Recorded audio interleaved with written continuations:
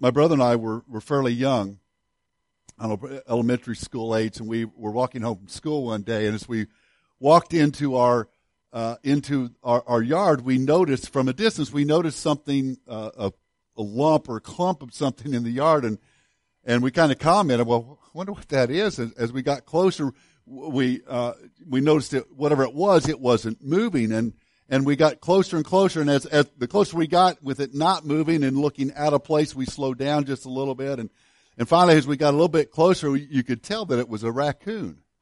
And there's a raccoon laying in our yard. And so we kind of stopped from a distance and looked at it a little bit and asked that obvious question. You think it's alive? Now you assume a raccoon laying in your yard probably is not alive, but we kind of looked at it for a while, and then we stepped a little bit closer, and I don't know which one of us finally said something about it, but finally we said, I think it's dead. And one of us said, well, let's check. And, well, how do you check if a raccoon laying in your yard is dead? So, you didn't, here, boy, here, you didn't know what, so we walked up to it, and either myself or Rick, one of us, got close enough to kick it. And then we jumped back a little bit, and it didn't move. And so we did it again a couple times, and it didn't move. And then we pronounced that, yes, indeed, the raccoon was dead. If you nudge it and it doesn't move, a good rule of thumb is that it's probably dead. Now, maybe a possum you could do that too, and it really is alive, but we figured out that, hey, it's probably dead. In James chapter 2, James broaches a subject that's a little bit uncomfortable. We talked about it last week. It's a little bit uncomfortable, but kind of what he's saying is if you see it, and he's talking about faith. He's talking about our walk. If you look at someone's walk with the Lord and it's not going anywhere, there's no activity, there's no action, there's no movement, and you walk up and you kick it and it doesn't move, then maybe that faith is dead. And we talked about that last week, and we pointed this out, that sometimes, and what he's talking about here is a plastic faith. A plastic faith has no value, it's decorative, it's cheap, and it doesn't really change us. So what good is a faith that doesn't have any action tied to it? But James, here in chapter 2 of his book, is also pointing to a second option. It kind of is just obvious. There's a second reality, a second truth. If a plastic faith is one without action is dead, what is opposite of that must be a fruitful faith. So if you have your Bibles this morning, turn with me to James chapter 2. We're gonna look at the verses that we looked at last week. We didn't read the whole section last week. Today I'm going to read that whole section. James chapter 2, starting with verse 14. We'll go on down through the end of the chapter in verse to verse 26. So let me point this out. I promised it before and haven't delivered. I think today is the day. Some of you have been asking for a short sermon. Today probably is going to be that. So just so you know. And I know you like long ones, Gary, so I'll try to go as long as I can. But it's been a rough week, so today's going to be a short sermon. What good is it, my brothers, he says in verse 14, if a man claims to have faith but has no deeds? Can such faith save him? Suppose a brother or sister without clothes and daily food, if one of you says to him, go, I wish you well, keep warm and well fed, but does nothing about the physical need, what good is it? In the same way, faith by itself, if it is not accompanied by action, is dead. But someone will say, you have faith, I have deeds. Show me your faith without deeds, and I will show you by my faith by what I do. You believe that there is one God? Good. Even the demons believe that and shudder. You foolish man, do you want evidence that faith without deeds is useless? Was it not our ancestor Abraham considered righteous for what he did when he offered his son Isaac on the altar? You see that his faith and his actions were working together, and his faith was made complete by what he did. And the scripture is fulfilled that says Abraham believed God, and it was credited to him as righteousness. And he was called God's friend. You see that a person is justified by what he does and not by faith alone. In the same way, was not even Rahab the prostitute considered righteous for what she did when she gave lodging to the spies and sent them off in a different direction? As the body without the spirit is dead, so faith without deeds is dead. We're going to look this morning at a fruitful faith, and really just one thought here, and kind of three thoughts underneath that. One thought: a fruitful faith sees and serves. A fruitful faith sees and serves. Here's the first thing that we have to catch. We have to see the need. Look at verse 14 in chapter 2, and it says this: "What good is it, my brothers, if a man claims to have faith but has no deeds? Can such faith save him?" Now, verse 15. "Suppose a brother or sister is without clothes or daily food." What James is saying there, what he could have said, he could have said it this way: so, when you see a brother or sister who are without clothes or daily food. So the first thing that we have to do to have a fruitful faith is that we have to see. We have to see the need. The key is we will never meet needs. We will never serve like God calls us to and be the example that Jesus wants us to be. We will never become that if we don't first see. Seeing needs might come about in several different ways. It might come about by us actually seeing the need. So James kind of illustrates it here with someone that needs clothing and food, someone that's really struggling with their personal needs. So our seeing might be when we notice that ourselves. We see that and we're like, man, there's something I can do about that. I'm gonna reach out and do something. The seeing might be when someone else sees that, but they bring you along with them. An example of that would be our church. As a church, sometimes we see the need, and then we invite you to join us in that need. We see an opportunity where we can serve, and we say, hey, will you sign up and join us in this project? Will you come alongside us? So maybe you don't see the need, but someone in the church does and says, hey, we're going to drag you along. We're going to invite you to be a part of that. And maybe sometimes we see the need, and it kind of looks like this. We don't really see it, but we want to. And so we ask, hey, does someone see a need? This will happen here in a couple months around Christmas time. Every year I'll get a phone call, or someone will drop by the office, or they'll call Tanya in the office and they'll say, hey, is there someone that needs some help? Is there a family that we can buy food for? Is there a family whose kids need adopted for Christmas? We want to help, but we don't know how to do that. So sometimes we see the need because we want to, but we don't notice it, so we ask someone else, hey, can you tell me about? But remember, here's the key. If we don't see the need, if we don't see the opportunity to serve, if we don't see the chance to step out on faith and make a difference, then 100% of the time we will fail to put our faith into action. So what keeps us from seeing? If the key is that we have to see, and that's the first thing that has to happen here, what keeps us from seeing? I think that part of the time what keeps us from seeing is, and this may sound a little bit odd, I think we fail to see because we don't listen. Now, let me just toss this out. And I don't mean anything by this at all, but there is a percentage of people here today, I don't know what it is, maybe 50, maybe 10, maybe 20. I have no idea what this percentage. There's a percentage of people here today that aren't even listening to what I'm saying.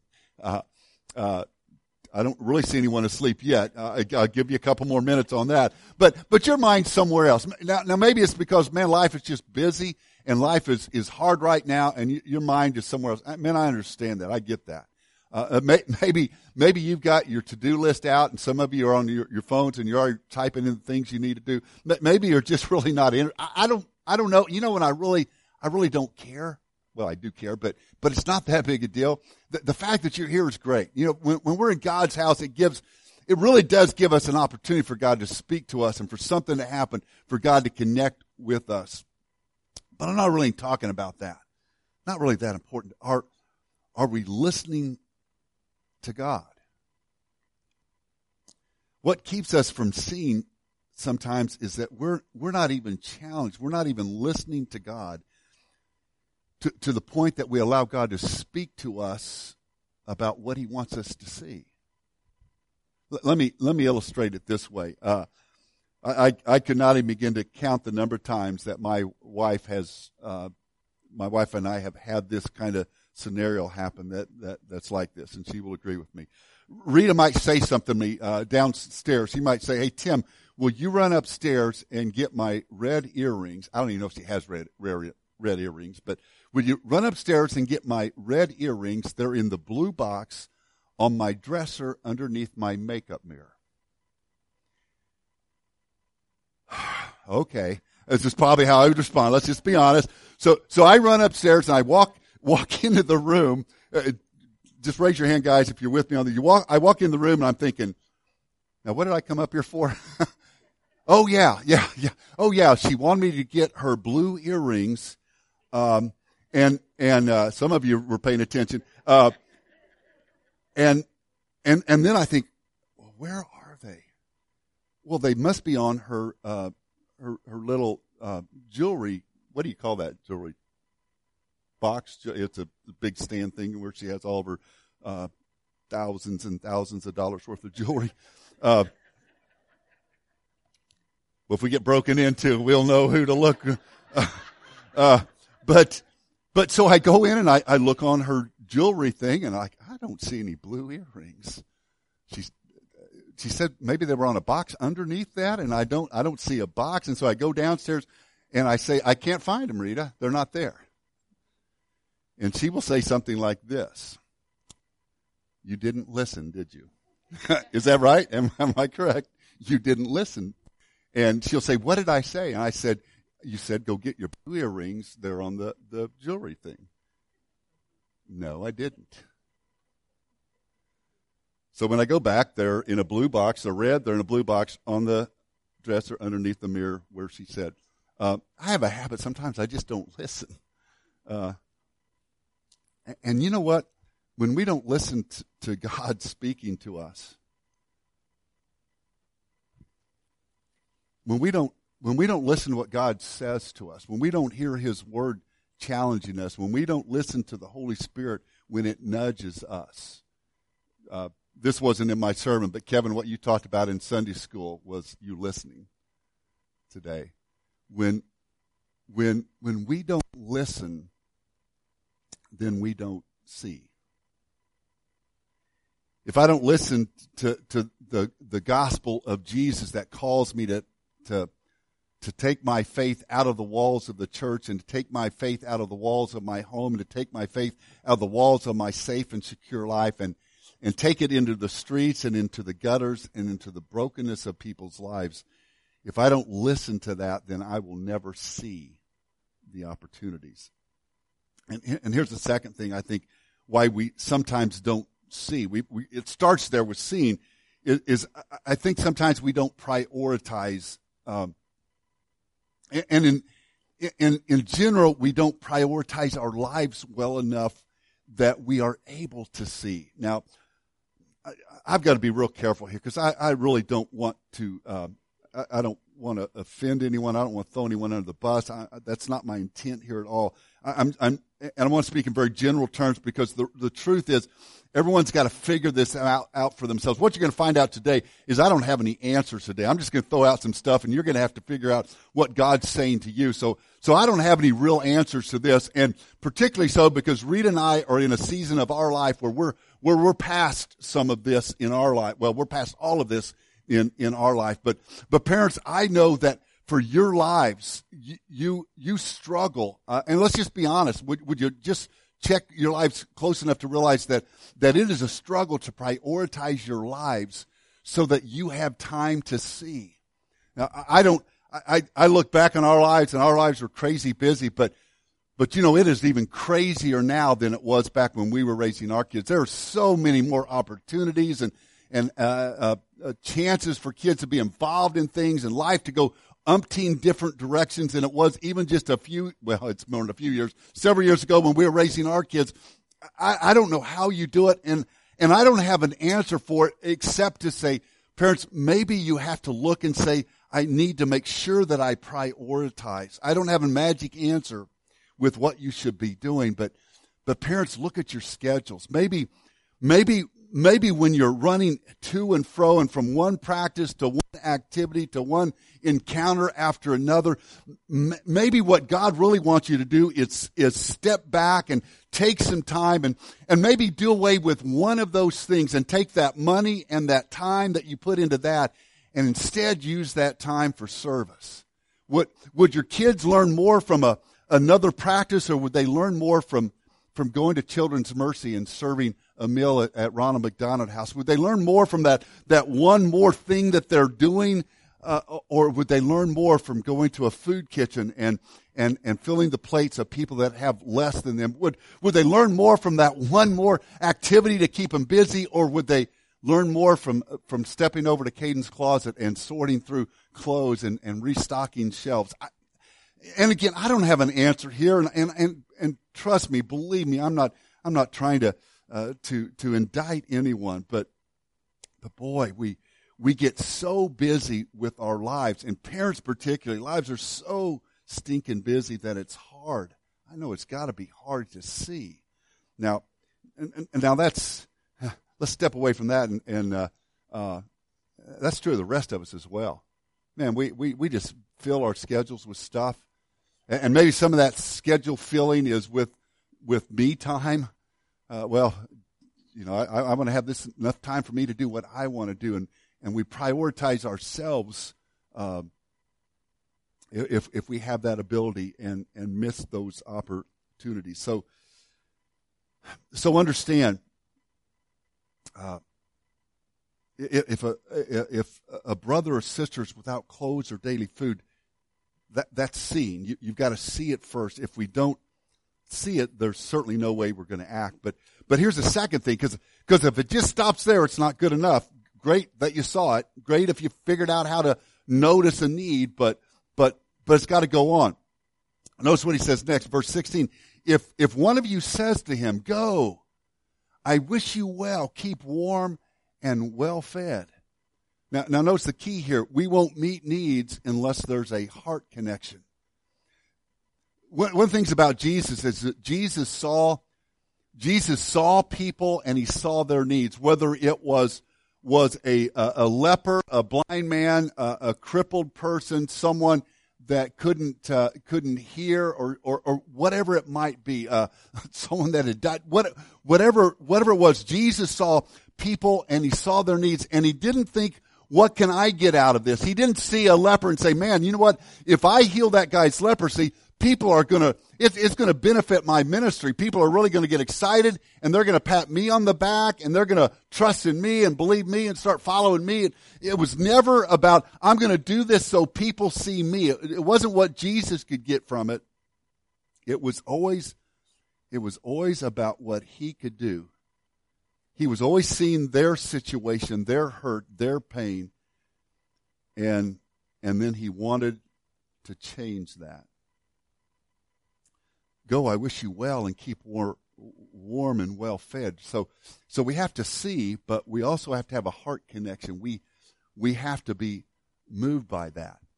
I spent 3 days, parts of 3 days, in Juarez this week, taking pictures for our operation in Napra, and got to spend quite a bit of time with Pastor Ezekiel, which was a true blessing for me. And we were talking about the family that we built, or one of the families that we built the house for last summer, Jaime and Marta. And he reminded me, and I know we told this story, but let me remind you of the story. But he was telling me about what had happened with that, and we talked about that again, that last spring or early last summer, that Marta had fallen ill. I believe it was in Veracruz, and was very sick, and the family wanted to get her back home, get her back to Napra, but they didn't have any money. So Pastor Ezekiel said to Jaime, her husband, called Jaime on his phone and said, "Jaime, I feel for you. I feel your pain. I hope you're able to get her home. And when you do, we'll be here to we'll wish you well." those of you that know the story, that's not what happened. So Pastor Ezekiel gathered some money. I don't know how he did it because they didn't have any, but they gathered some money, got the money to him so they could bring her home. And then we found out, as you remember, the very first day they were working on a car that they were going to fix up, that Pastor Ezekiel had donated to the family so that they could sell the car to raise the money so that Marta could have surgery. And what a blessing it was when we found out what they needed. $600 was exactly what our church had donated. Or actually it was twice that, $1,200, but $600 for them that we were going to give to them so that it could make it happen. And Marta had that surgery. But I found out just this week that Marta has had a second surgery in the meantime. And Pastor Ezekiel said, well, we ended up selling the car so that we could pay for the second surgery. And let me just kind of point out, at some point I'll send out a picture to our mission people. I went by and saw Jaime and Marta is doing amazing. If you remember, she had to be helped from the house out to even sit in a chair. We didn't even want her to have to sit in the sun because she was so weak, and she was out running around their yard and in and out of the house when I was there on Wednesday, and it was amazing. But what if Pastor Ezekiel said, hey, I'm glad you had that first surgery, but man, I hope you're able to figure out how to pay for a second.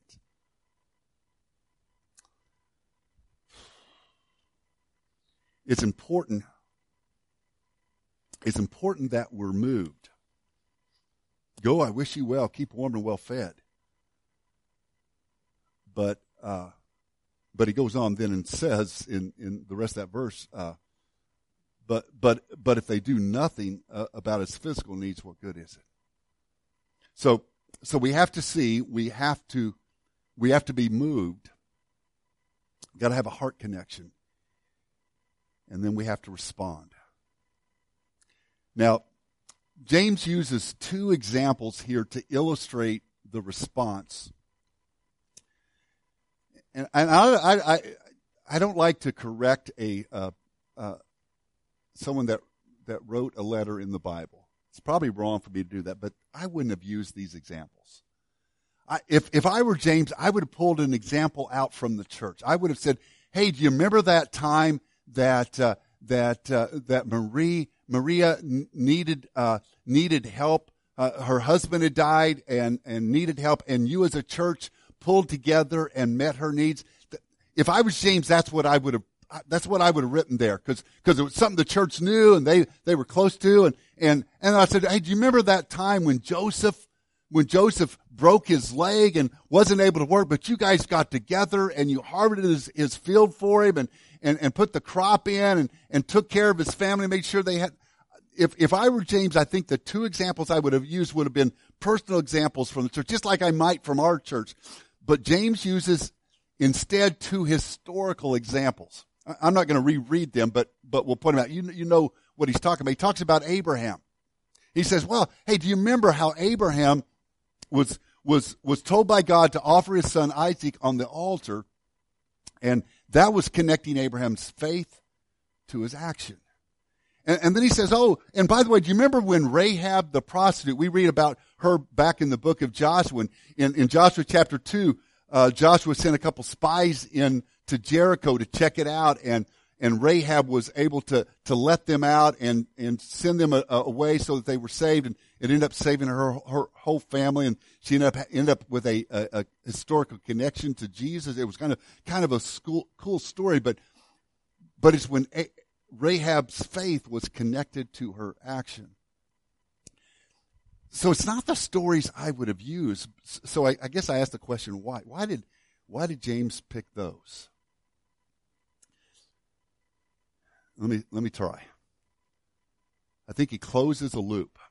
We talked last week, verse 14, for some people, is a troubling verse because it says, "Can such faith save him?" It seems like James is saying that we're saved by our actions and not by our faith, even though we pointed out that's not what he's saying at all. But this kind of closes the loop because it ties faith, it ties our trust in God with our action, that they are one and the same. When we have faith, then we necessarily have action with it. So where does that leave us? Where does that leave us as a church? Johnny, you guys can come on up.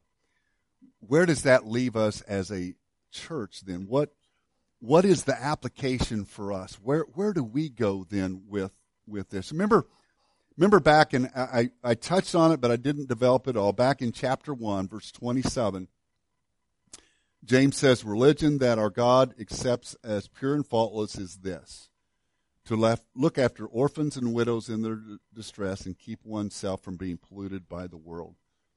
To look at orphans and widows in their distress, take care of them. Now, the application there would have been not just literally orphans and widows, but anyone that had a need, anyone that was struggling, anyone that had no one else to speak for them or no one else to reach out and touch them. Church, I don't have an answer. What does that mean for us? I don't know. What does that mean for you personally? I don't know. But I know that we have to keep our eyes open. We have to look. We have to see. Then when we see, be moved, be touched, be connected to our heart, and then we just literally have to do something. We have to respond. I preached my brother's funeral yesterday.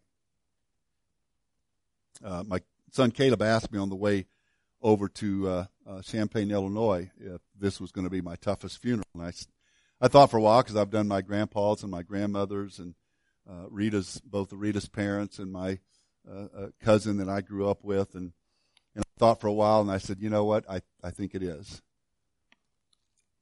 For lots of reasons. Rick and I have done almost all of those funerals, not Rita's parents, but all those other funerals we did side by side. We both took part in those funerals, and same with many weddings in the family. We both were part of weddings together, and I pointed that out yesterday that I was going to be standing up there alone, and it bothered me. But my brother was, and this is where I went with the service yesterday. I pointed out from the book of Acts about Barnabas, and if you want to read about Barnabas, you can. I won't redo my sermon, but Barnabas was an encourager, and that's who my brother was. That's literally what he did for a living, was he encouraged people. Friday night during the visitation, a man and woman came through the line, and they introduced themselves, and I said, well, I'm Rick's brother Tim. And they looked in the casket and they looked at me and said, that's obvious. You look just like him. Which a lot of them also said, you're taller than him too, because my brother was short. And we talked a little bit about, and the question I usually would ask when people had said, well, how did you know Rick? And so she pointed out how she knew him. And then this lady said this. She said, Rick sent me a text.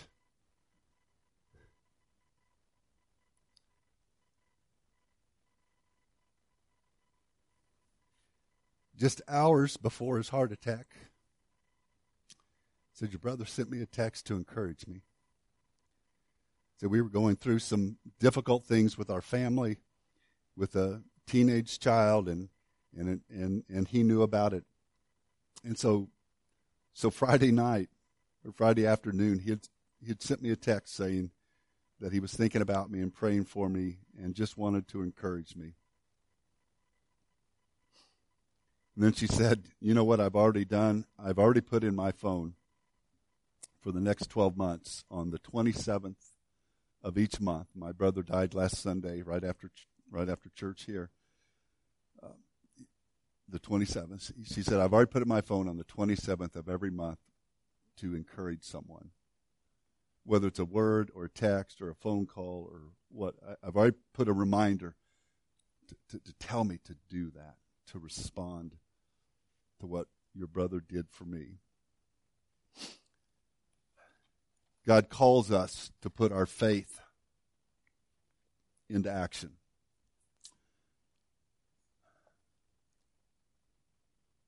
So if God walks up to us and sees us,